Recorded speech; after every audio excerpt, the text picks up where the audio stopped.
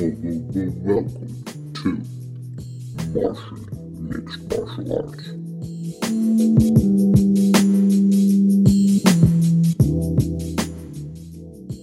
Wow. Wouldn't it be crazy if the aliens manufactured you to be a mixed martial arts fighter? They're like, let's see if we could just turn this I'm dude sure into a bad I'm sure motherfucker." if it would have happened, I would have been much better than this. Much better than this. You're the fucking champion. What are you Yeah, talking but about? if I would be alien manufacturer, I would be Superman.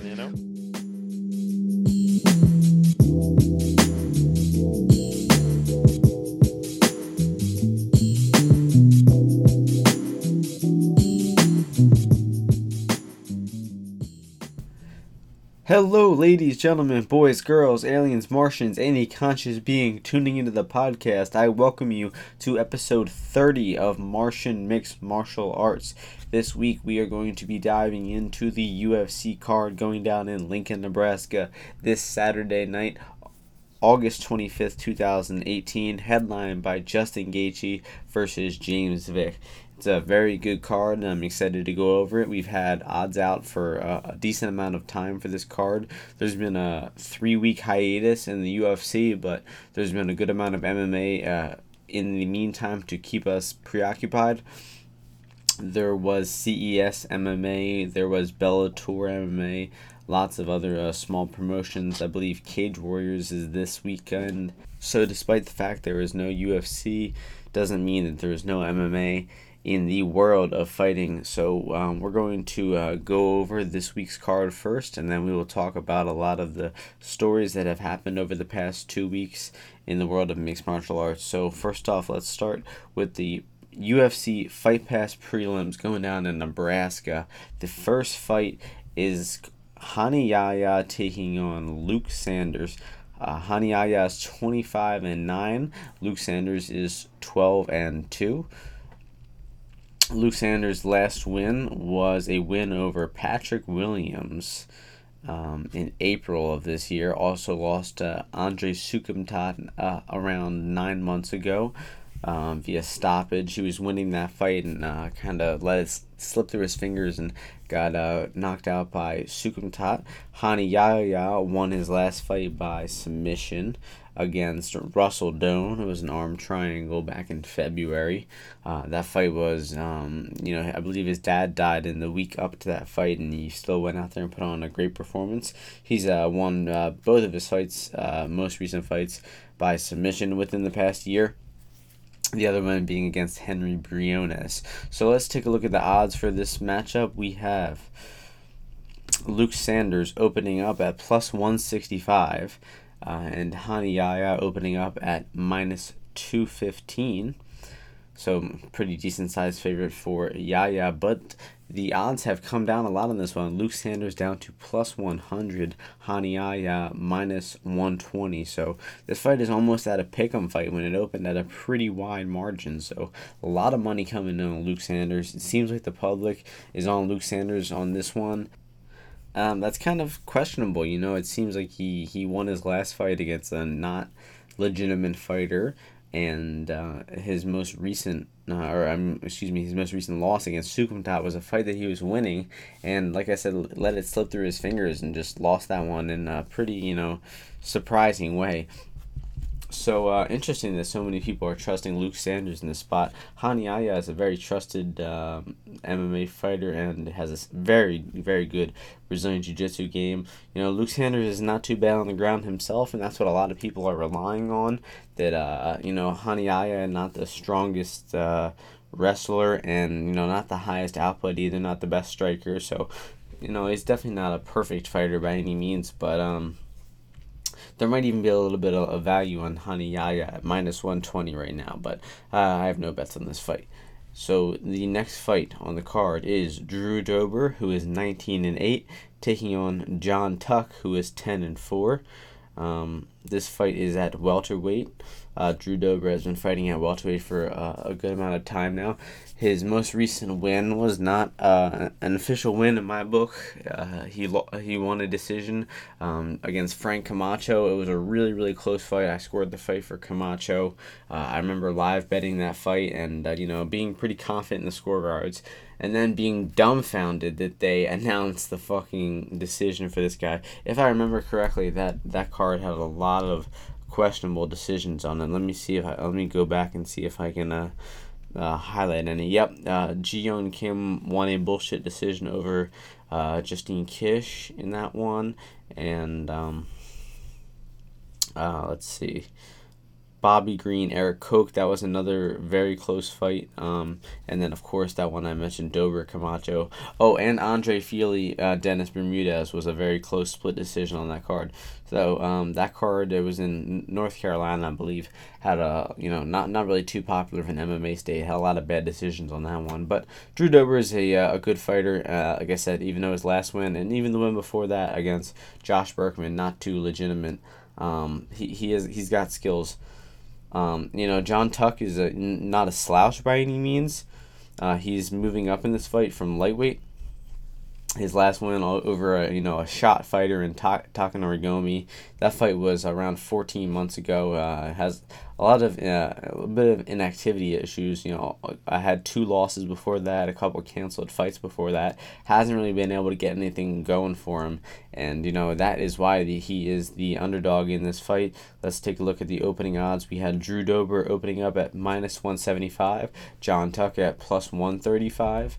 And Drew Dober has been bet down a little bit more to -210. John Tuck up to +175. So it seems like people are pretty confident in Dober in this one. I don't think Dober is too strong of a mental fighter, and obviously physical as well, to be 2-1 over Tuck in this spot. So John Tuck at +175 has a little bit of value, although I think Dober should get this one done. Moving on to the next fight, we have Joanne Calderwood, who is 11-3, taking on Kalindra Faria, who is 18-7-1. This fight is taking place at flyweight, 125 pounds. Joanne Calderwood, a former strawweight, and is moving up in this fight. She lost her most recent fights to Jessica Andrade and Cynthia Calvillo, 2 very game opponents. Not getting any easy matchmaking. Obviously losing to Marion Mirage, and winning against Courtney Casey and Valerie Letourneau. She's faced a lot of stiff competition in her time in the UFC. JoJo's got some skills on the feet. Not much wrestling, and certainly not much grappling behind her. Her output is nothing too special. It's unfortunately, her striking seems a little bit under-skilled for the level of women's talent at the UFC at this time. Faria has also been struggling a bit herself, losing to Mara Barella by rear naked choke last year at UFC 216, and also losing a split decision to Jessica Ai earlier this year. This is a close fight. The opening odds were a little bit wide on this one, I believe. And Kalindra Faria opened up at +145. She went all the way up to +165. Let me see what the highest she got was. 170 it was the highest she got to, and her line has been steadily dropping since then, getting as low as +135. And Joanne Calderwood opening up at -185. Seems a little steep for her, and so now Kalindra Faria is currently +150, and Calderwood at -170. So a lot of action coming on this fight. Surprisingly, the line is moving all over the place. We saw Faria go up to +170, down to +130, now back up to +150. So surprising amount of action coming in on this fight. I think that Faria has good value on these odds. +150 is pretty good for against Joanne Calderwood.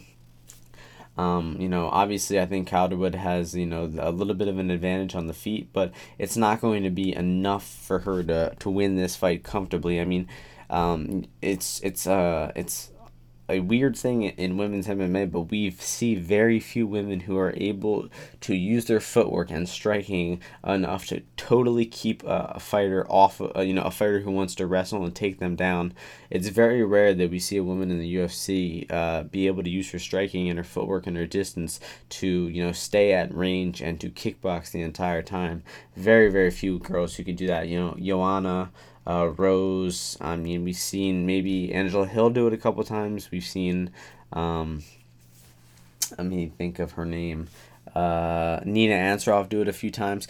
But, these are, even in those fights, you're probably going to get down to the canvas once. You might lose a round, and it's not easy to do in the UFC to keep a fighter away like that.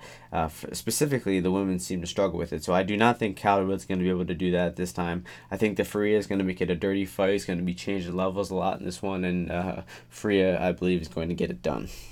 Next fight is moving to the Fox Sports 1 prelims. We have a welterweight fight between Mickey Gall, who is 4-1, taking on George Sullivan, who is 17-6.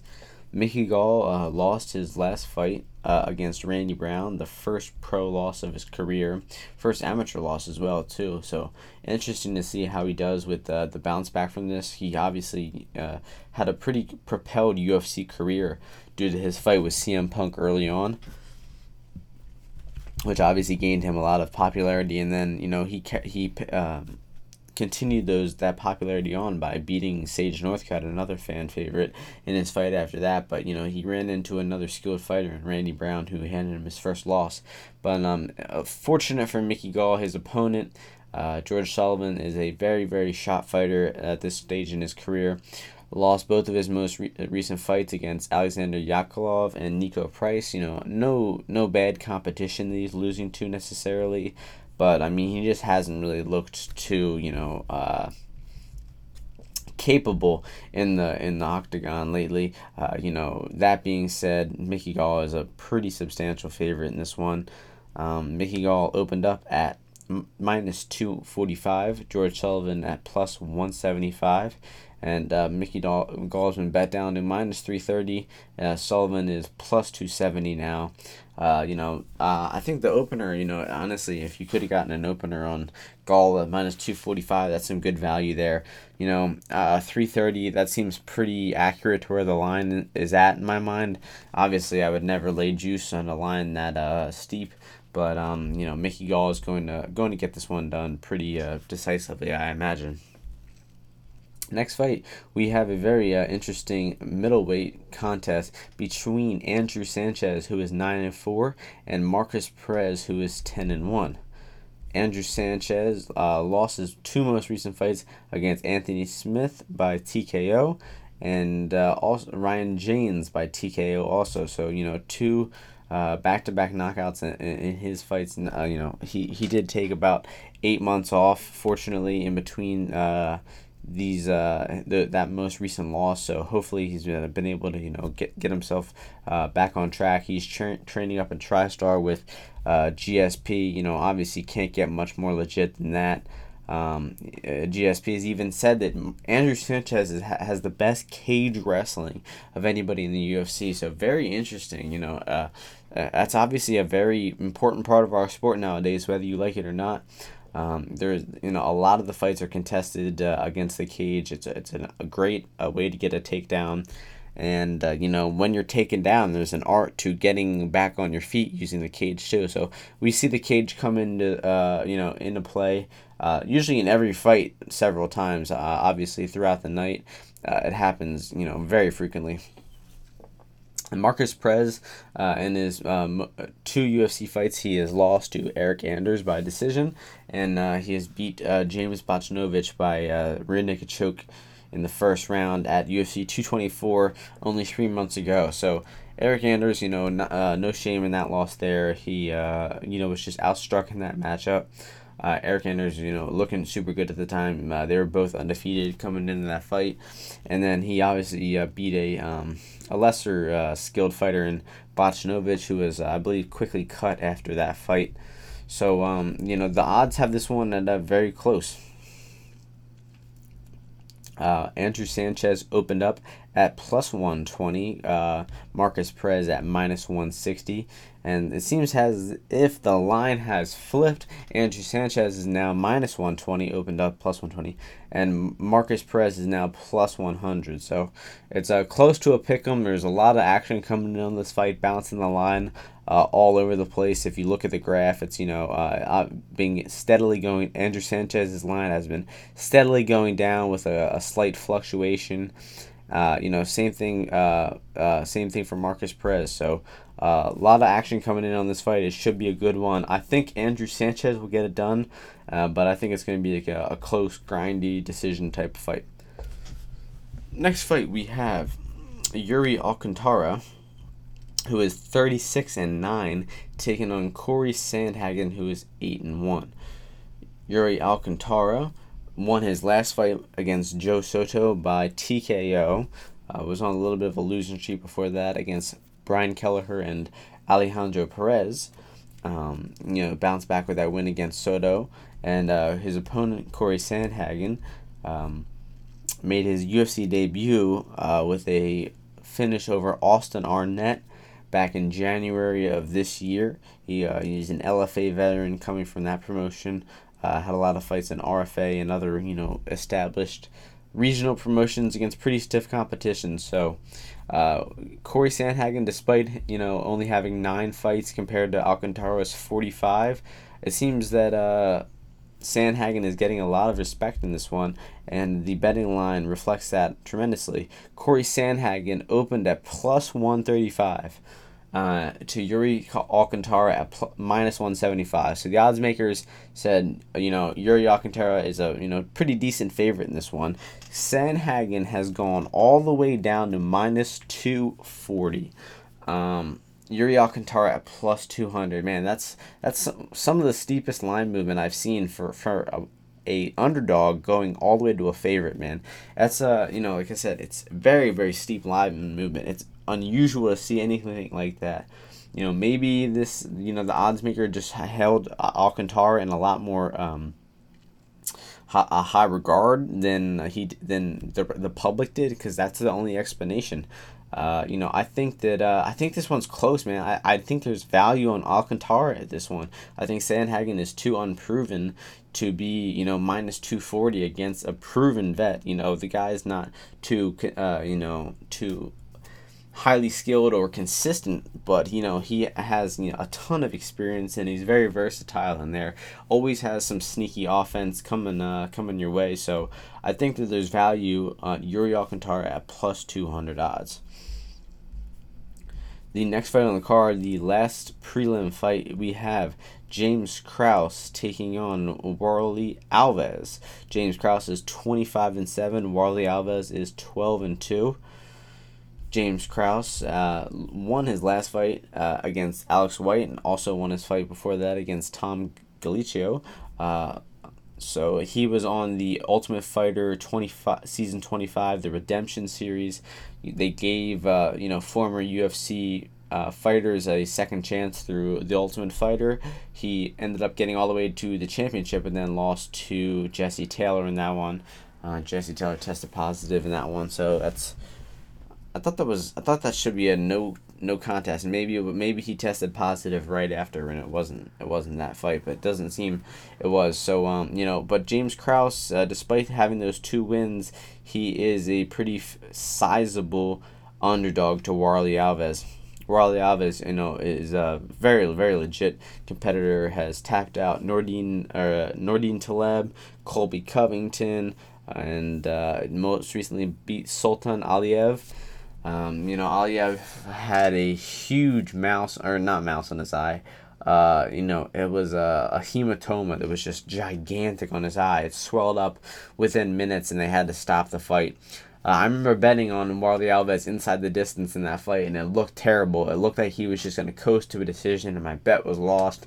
And then he had a hematoma come out of nowhere, and it saved it, and the bet cashed. So, very fortunate turn of events there for me in that one. But I imagine that Warlley Alves should be pretty let's see if he's favored to win this fight inside the distance. I mean, he has to be, right? Minus 105, yes. So a little bit favored. I mean, dude, he's minus 390 and he's inside the distance is minus 105. I mean, like I said, the dude, tends to lay and pray a little bit, like he seemed to be doing. Seemed to be doing against Sultan Aliyev, but Aliyev is much tougher, and I think Kraus is kind of a wimp. I believe people were talking about his interview having a lot of red flags, saying I didn't listen to it personally because I think that the lines are way too steep in this fight to even invest in it, but or they're way too juiced for that matter. It's just saying a lot of red flags in James Krause's area. I didn't announce the opening odds for this one. Warlley Alves opened minus 230 to James Krause at plus 170, and he has since been bet down from minus 230 to minus 390. So steep action coming in on Alves. People are really trusting him, betting him almost down to a 4-1 favorite. Not saying it's exactly it's a little steep, but I mean he very, very likely should get this one done. Next fight, moving on to the main card, we have Eryk Anders, who is 10-1, taking on Tim Williams, who is 15-4. Eryk Anders was on a little bit of a roll coming into his last bout. He, was an undefeated regional fighter. He was racking up some good wins in LFA. Came to the UFC, won his first fight by knockout against Rafael Natal. Won his next fight against Marcus Perez, also on this card, as we mentioned earlier, by decision, and then lost a very close and questionable decision to Lyoto Machida earlier this year. That fight took place in Brazil. Machida is a Brazilian legend. It was close fight. So a lot of people a lot of people I'm sure gave it the fight to Anders, but unfortunately the Brazilian judges gave the fight to Lyoto Machida. Not really too unfortunate though, because one of the most incredible lines in that I've seen in Five Dimes history was that live bet. Lyoto Machida was around 6 or 7-1, I believe, as an underdog going into that fifth and final round in a close fight in Brazil, and I just knew that something fishy was going to happen in Brazil, and we had two Brazilian American judges in that one. Also Tony Weeks, who doesn't not too consistent of a judge, It's checking the media scores for this one. We had about 15 people score the fight for Anders, and about 6 or 7 score the fight for Machida. And the general public, the most likely result is Eryk Anders by decision. So most people agree that Eryk Anders won that fight. Unfortunately, just got a little screw job action in Brazil, but happens to the best of us. He looked pretty good in that fight. He showed good cardio. Didn't really pack the power that we all have been expecting though. We've seen Lyoto Machida knocked out a lot lately, and Eryk Anders was not able to do that. Tim Williams made his UFC debut in his last fight against Askar Piechota. It was a little bit of a slugfest. It lasted 2 minutes before Piechota was able to TKO Williams. It was both fighters were willing to trade. Both landed big punches, but Piechota landed the bigger one and put Williams down. Obviously, Eryk Anders should be the favorite in this one, but you're not going to believe what I tell you the odds are on this one. Eryk Anders for the opened up at minus 280, Tim Williams plus 200. Seems like a pretty fair line. I mean, I think Eryk Anders, probably deserves more like 4-1 in this one, but he is now minus 1,000. Eryk Anders, the guy who has 10 fights and lost his last fight, and showed a little bit of a killer instinct problem, is now 10-1 favorite. So interesting sport. I can tell you that. Tim Williams plus 650. Hey man, I don't disrespect the stab at this one. I think his TK or his KO line was like plus 1,500. I imagine that's gone down a slight bit, but I mean that's pretty crazy. I think that's the way to go in this one. It's come down a slight bit, plus 1,450 now. So doesn't seem like anybody's trusting Tim Williams even a little bit in this one, unfortunately. He's a Philadelphia native, New Jersey native, just this whole tri-state area. So, unfortunate that he's getting that stiff matchup. So, next fight we have John Moraga, who is 19-6, taking on Deiveson Figueiredo. That sounds good enough. It's probably nowhere near that, but it looks like Figueiredo.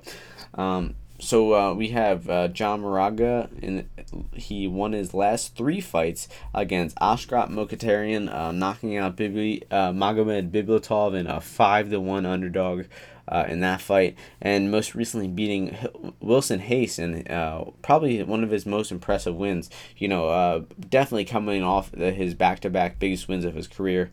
Might be on the biggest winning streak of his career since he fought for the title back in 2013. He hasn't been able to get anything going for 4 years, but now he seems to be on a little bit of a run.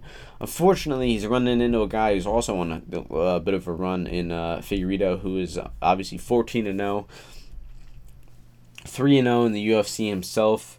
Winning 3 fights within the past 14 months. So dude is very active. Had 2 finishes in that one, and 1 decision over Jared Brooks. So both these guys are game, man. This one is I think one of the best matchups on the card, man. You gotta love flyweight. These fights are always going to be very interesting. This fight actually opened both fighters at minus odds. Figueiredo is minus 135 and Moraga at minus 105. Seems action has come in on Deiveson, betting him down to minus 165, and Moraga up to plus 145. Man, I like the opening line a lot better. Figueiredo, I think he should be a slight favorite in this one, just at what the opening line is set. Like I said, it's so close I can honestly see both of them being at minus odds. But Moraga at plus 145, man, I like it. A lot of people. It's going to be tough to beat Figueiredo. He's very well rounded, but so is Moraga, and I believe Moraga has a little bit not a little bit. He's got a significant amount of more UFC and high level experience than Figueiredo. So this fight should be very interesting. I think there's a bit of value on John Moraga's line, and might even consider a play on that one as we get closer to fight night.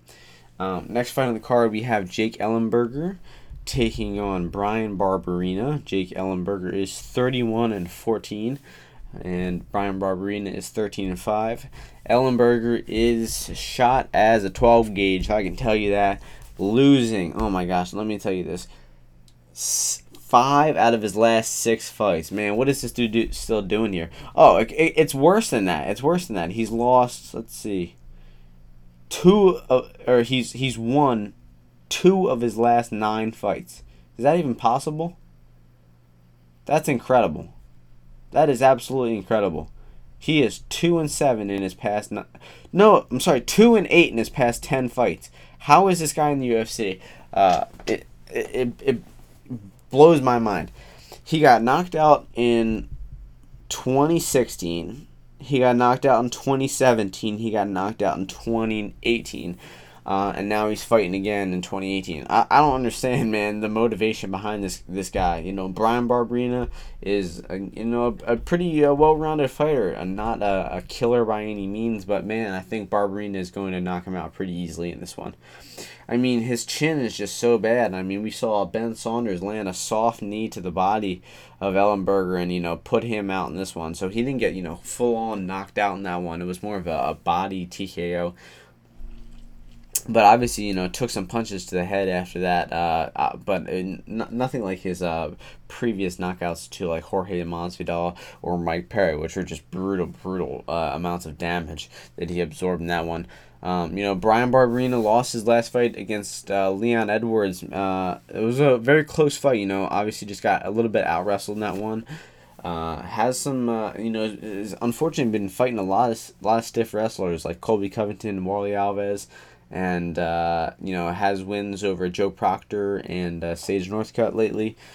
So I believe, Barberena is a pretty safe pick in this one, and the odds reflect so. Bryan Barberena opened at minus 285, Ellenberger plus 205. Man, that's as good as a minus 285 line has ever looked. I tell you, he's gotten bet down since to minus 490. Ellenberger all the way up to plus 390.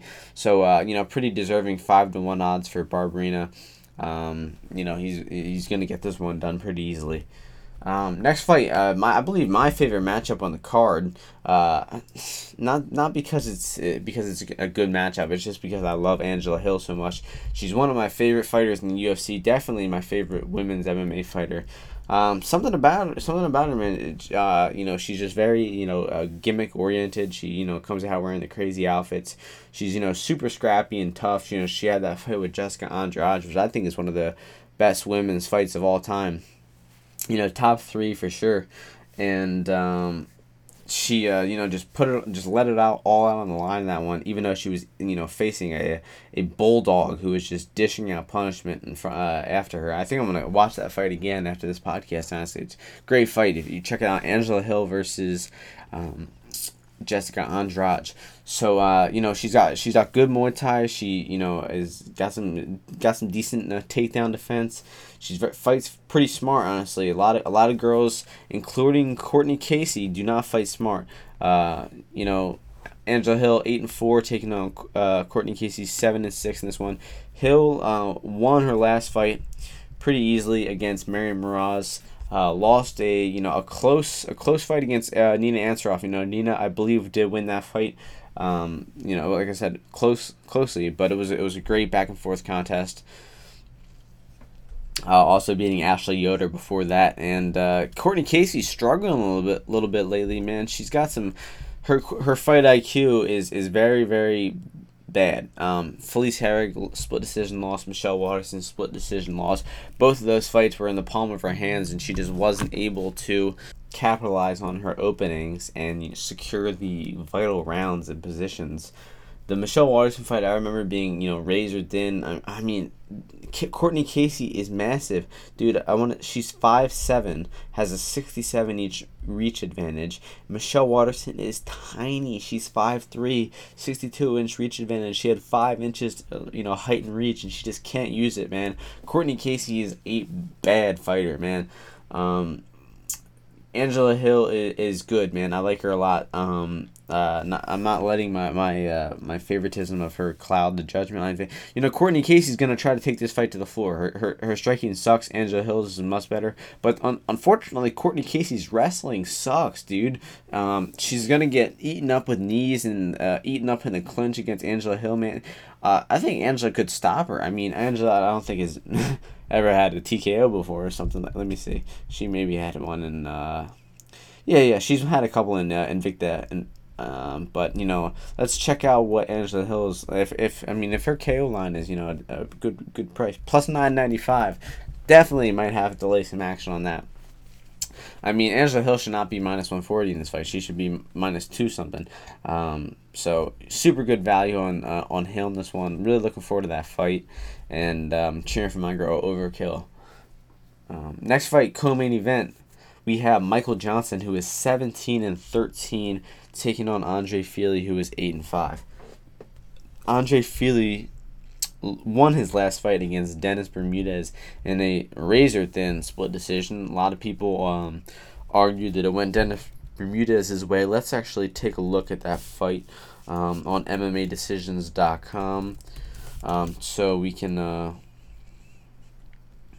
see what the general public and what the media scored that fight for.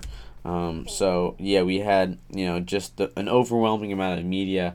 Let's see, 11 out of 14 people scored the fight for Bermudez, and 65% of the public scored the fight for Bermudez as well. So pretty incredible. Andre Fili won that decision. I listed that as one of the decisions earlier from that card, with a series of terrible decisions in North Carolina. So it seems like Bermudez got screwed out of that fight, that decision. Just like he, I believe it's 3 fights in a row where he lost the decision where the majority of people agree that he won the fight.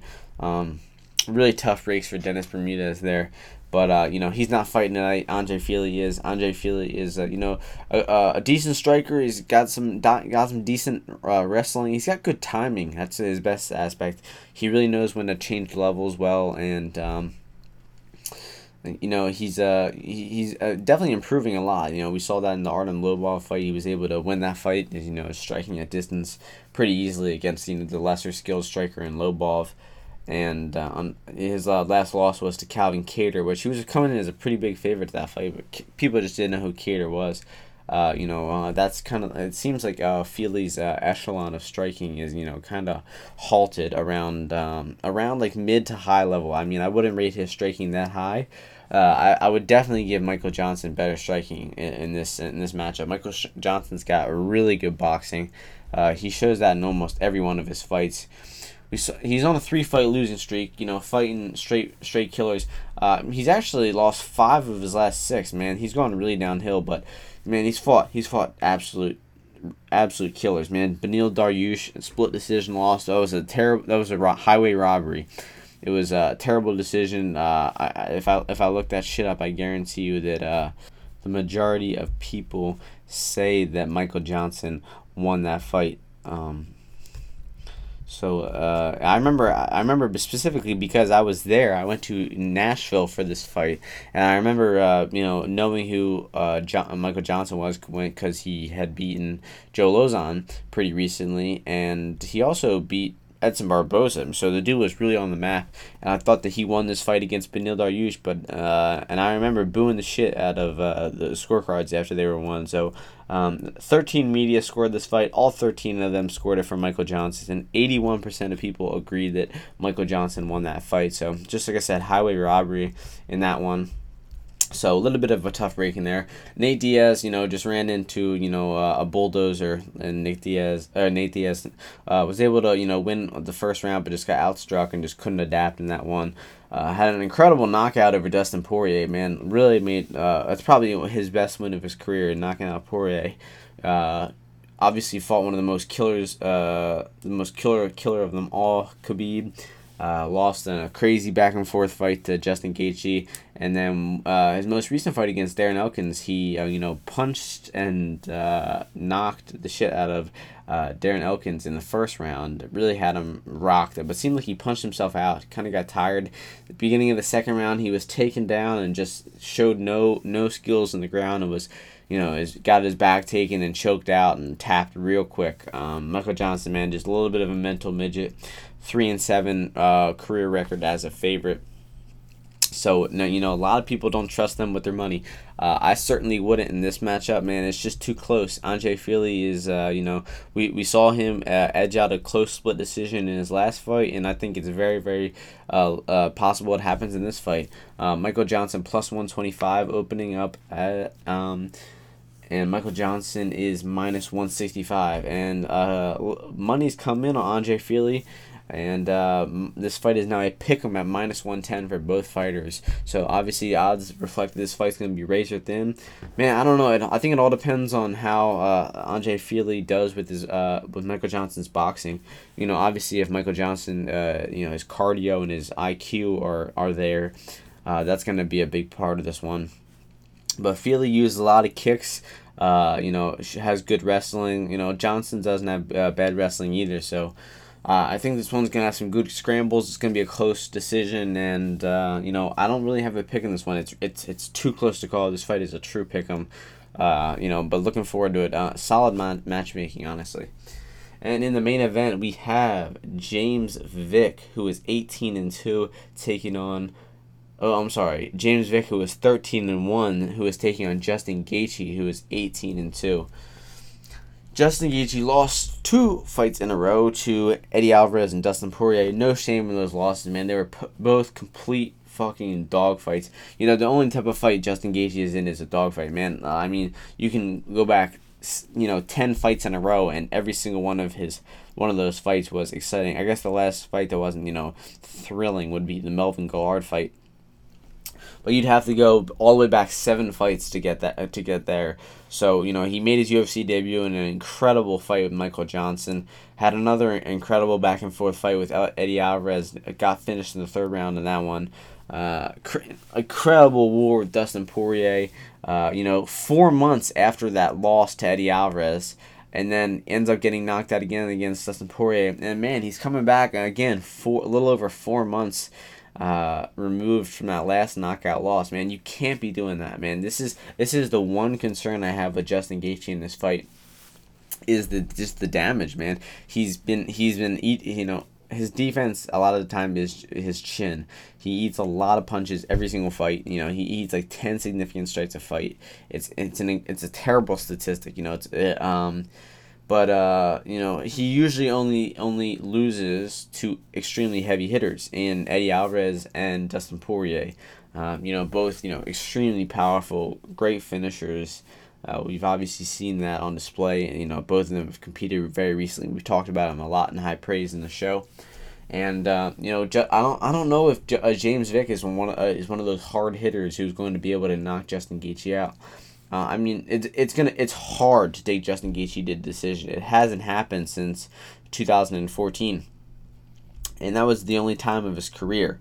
One other decision back in 2012. So it's hard to take him to the decision. You're gonna have to finish him, and James Vick has a little bit of power, but I think that he doesn't have the power and the tenacity to finish Justin Gaethje in this one. So James Vick is very long. He's got some underrated submission games as well.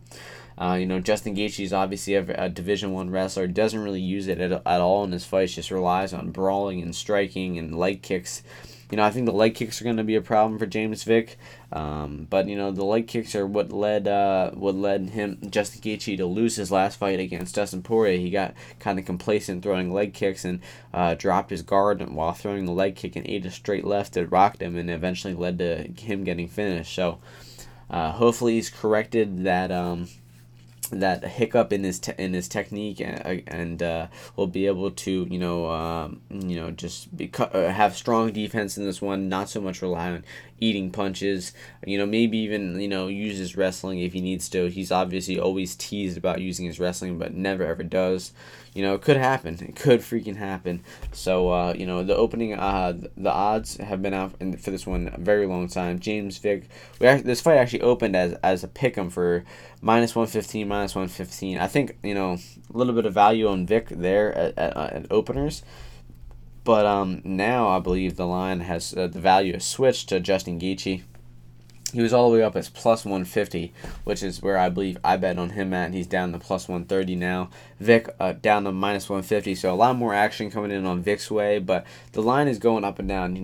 There's a lot of action coming in on this fight. Gaethje's going all over the place. His line is, so it's a close fight. I think it's gonna be a brawl, just like everyone in Gaethje's fight is, and I think he's gonna thrive in this one against James Vick, who's not really a brawl-oriented fighter.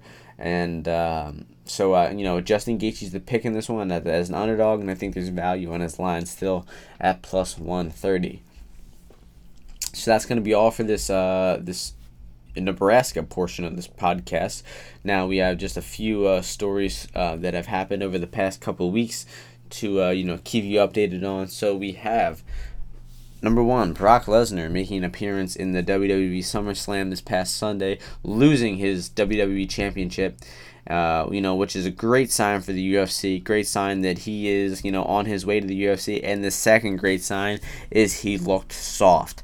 There was pictures of him last year. He was shredded, had visible definition in his chest with his muscles, and this time is much softer. It has a little bit of boobs, a little bit of gut action to him. So great sign for the UFC fans. Brock Lesnar could be headed our way.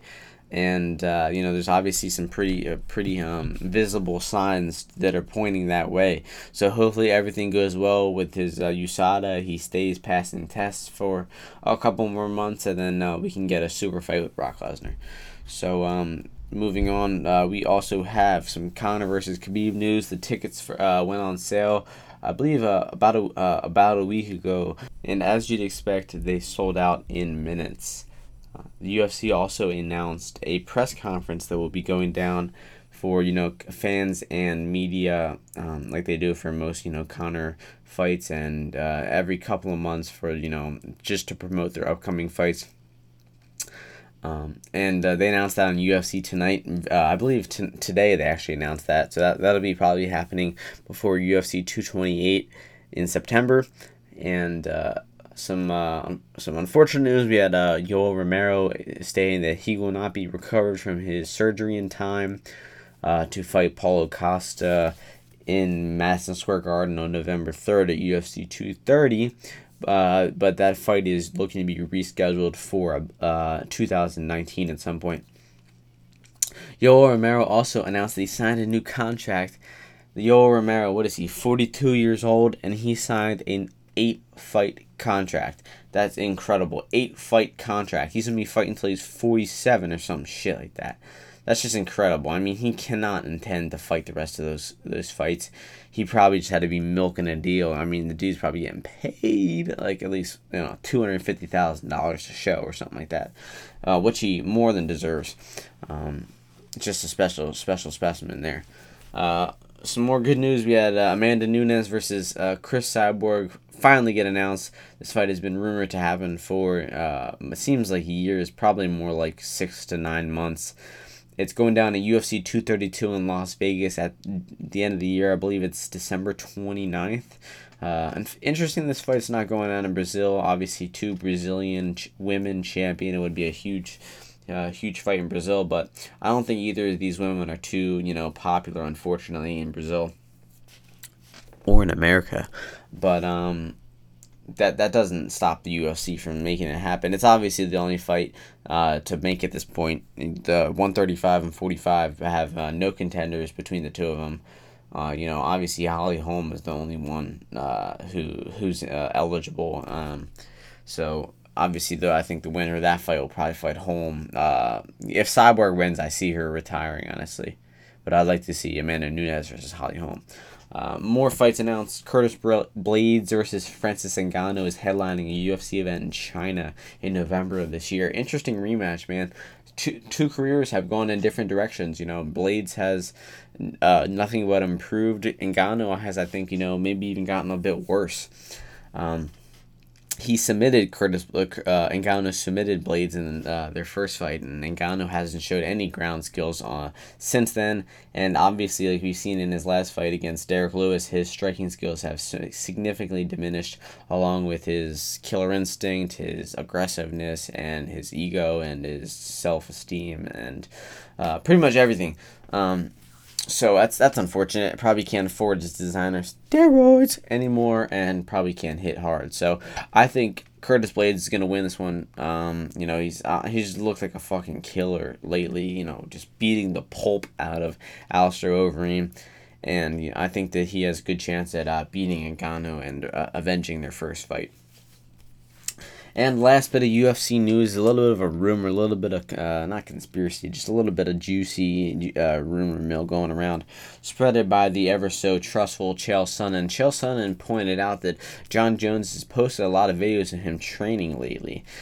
He's, stated before, he's not a guy who trains when he's not training for fight camps. He, will, even at the, when he was defending his belt a couple times a year, he would train for, 8 weeks and then fight. And, probably, at the time we didn't know, but he was probably partying and sniffing his ass off in between fights, just relaxing, drinking, smoking, snorting, shooting, whatever the fuck he was doing. Probably all of the above.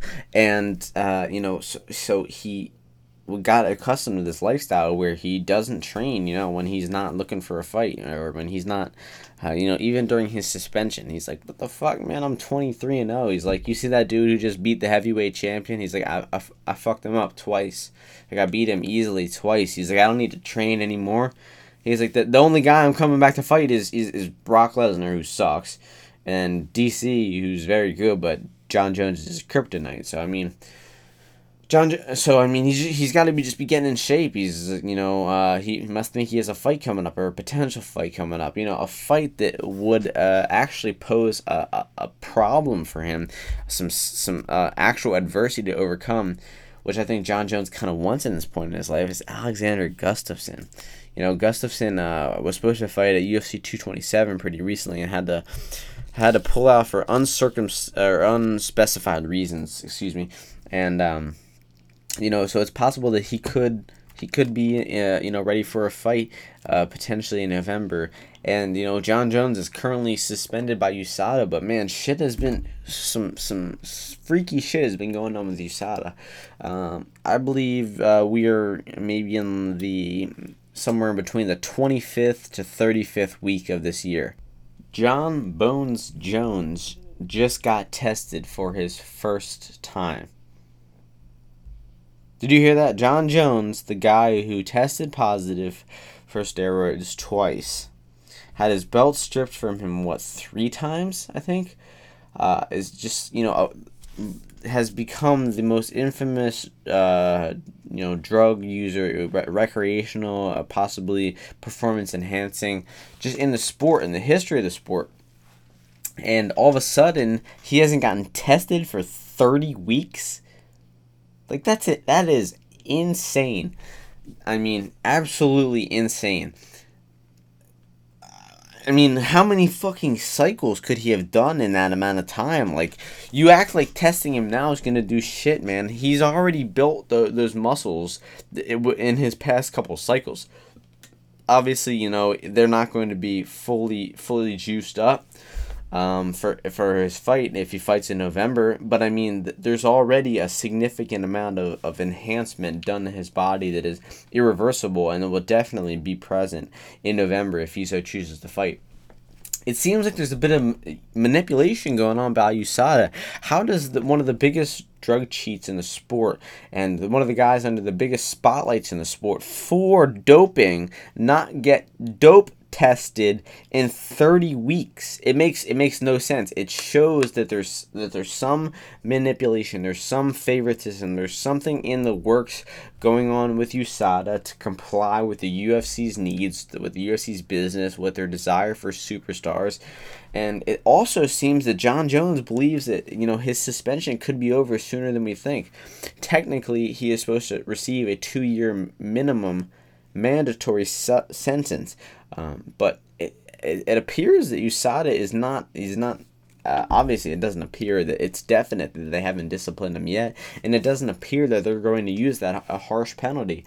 It seems that they could, you know, possibly give him 1 year or retroactive or some bullshit, and you know, it's possible he could fight sooner than we think.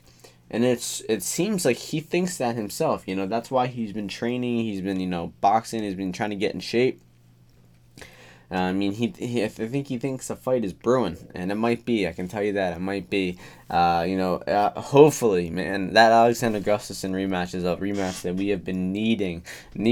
So we're coming up on 5 years since that fight has happened, and since we've needed a rematch for it. So, man, everyone is going to be sign me the fuck up for that one. So, shit, man, if the USADA's got to manipulate it, if they gotta cheat the system, you know, I'm all for it. The system is bullshit. It's not working anyway. So you might as well just start rigging it up and, you know, really giving people evidence that this USADA thing is bullshit. So the last pieces of news are all Bellator news. Surprisingly, we have 4 pieces of Bellator news real quick.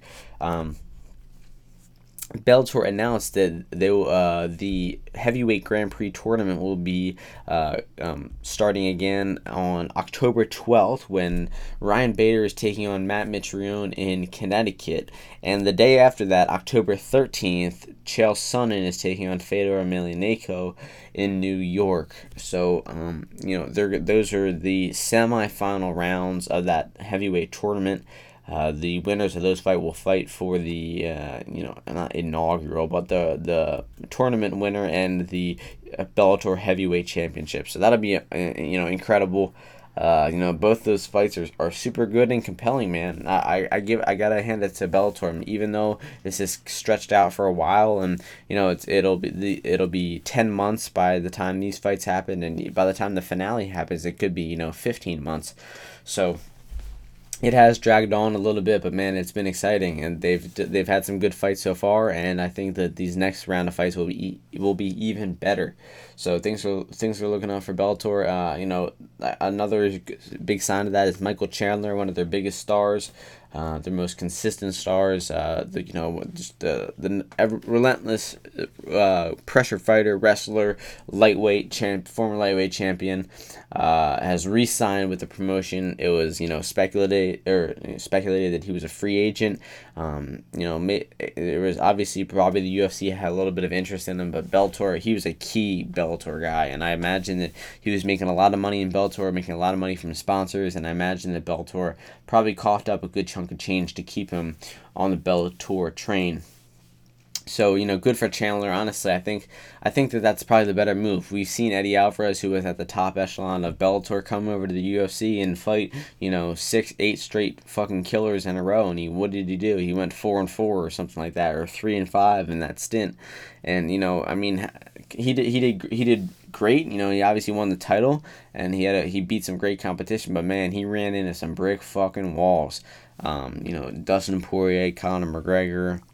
But he also overcame some pretty great fighters, Anthony Pettis, Gilbert Melendez, Rafael dos Anjos, Justin Gaethje, and but I think Chandler might have looked at that and said, maybe I'll stay where I'm comfortable. And another thing is steroids. Michael Chandler is juiced to the fucking gills. You can just see it in him. He's just a poster boy for steroids. Not against it, man. Dude's killing shit over there. Looks like a fucking Michelangelo statue, and just knocking dudes senseless, and knocking their mouthpieces across the arena. So stay where you are, my man. Maybe we'll get Eddie Alvarez back over to Bellator, get him back on the sauce, and get ourselves a good old trilogy of one of the best fights of all time. And Michael Chandler against Eddie Alvarez. And last piece of news coming from the most recent Bellator show, I believe it was Bellator 204, that went down in Sioux Falls, South Dakota this past weekend. Conor McGregor's protege, if you will, James Gallagher, more of just his training partner and a guy he's kind of taken under his wing. It seems like Gallagher is kind of more of a big a nut hugger to McGregor than McGregor is to him. Gallagher really, really embraces a lot of the stuff that Conor does, the trash talking, the theatrics, the way he carries himself, the way he taunts, the way he brags, and the way he tries to intimidate his opponent, which he did a lot of this fight. And the storyline behind this fight is Gallagher was just talking all types of shit. Apparently, Gallagher was messaging his opponent, Ricky Bandejas, crazy Instagram messages and threatening him. And just talking an incredible amount of shit, getting all up in his face at any opportunity he can during the weigh-ins, even right before the fight. Ricky Bandejas knocked James Gallagher the fuck out. He stunned him with a 1-2. He knocked him down, and then he again knocked him down with an incredible side kick, and then he knocked him out cold with some nasty ground and pound. And it was just an incredible performance. And there's been a lot of talk about this fight. And it's not about the technique, and obviously, there was an incredible finish. It's been about just like the perception of, James Gallagher in this one. A lot of people are, saying, he got what he deserved. He was cocky as fuck. He was talking all this shit, and he got knocked the fuck out. And then some people, mostly MMA media, particularly Ariel Helwani, was saying, spare me with that. He deserved it crap. It's a young kid. He was 7-0. He lost. He's being humble in his defeat. And you can't knock a young kid like that. You can't put him down. And a lot of people are coming back and saying that's bullshit, man. This guy was super disrespectful. He was talking mad shit. He was making threats. He was getting all up in his opponent's face, just not respecting him at all. The term is humble in victory or defeat. Gallagher was not humble one bit. One bit in leading up to this fight, and I doubt that he would have been too humble if he had won the fight. And it did seem he was humble in defeat. He gave his opponent a lot of props, and he was pretty honest with doing interviews and talking about his loss pretty soon. Thereafter, seems to be doing well, living on his life after the loss. Obviously, isn't like broken morally and hiding from the media like some MMA fighters do after they lose their undefeated records. But, Gallagher seems to be bouncing back from it pretty well. So I don't knock the kid too much. Obviously I think that he deserved to get humbled at some point with a loss like that. I mean, he was just copying Conor's gimmick a little bit too much, and he was taking it a little too far. Doing some stuff like Conor didn't even do. Just like I said, he walked right up to his opponent's face while they were in the octagon before the fight and tried taunting him face to face while they weren't even facing off yet. So it's a very, very bold move for intimidation, and he paid the ultimate consequence, and was ultimately mocked a lot online for getting knocked out after talking all that shit. So you gotta back it up, my friend. It might sell tickets, it might get you a little bit of hype, but if you don't back it up, then things are gonna go south for you pretty quickly. So I wish James Gallagher the best in his career, and I hope he bounces back from this loss well, and very much respect to Ricky Bandejas for just an incredible finish, incredible technique, and I'll be definitely looking out for that guy in the near future. So a little bit of Bellator news, a little bit of UFC news, a little bit of fight announcements, cancellations, a little bit of drama, whatnot. A couple opinions, like I said, on let's see, which opinions, on USADA, that's what it was. John Jones, yeah. And obviously that Gallagher, which I just talked about. So hope you enjoyed this episode. It's been episode 30. We went over UFC Lincoln. Going to be a great card this weekend in Nebraska. Really looking forward to it, breaking that 3-week drought that we've had in the UFC. Been way too long, and I'm really looking forward to getting back to the bets, the live bets, and obviously the fights. The great fights that make our sport so great. So I think we're in for a good weekend, and I hope all you fans enjoy. And ladies, gentlemen, boys, girls, aliens, Martians, any conscious being, thank you for tuning in to episode 30, and I will catch you guys in 2 weeks before UFC 228. Peace.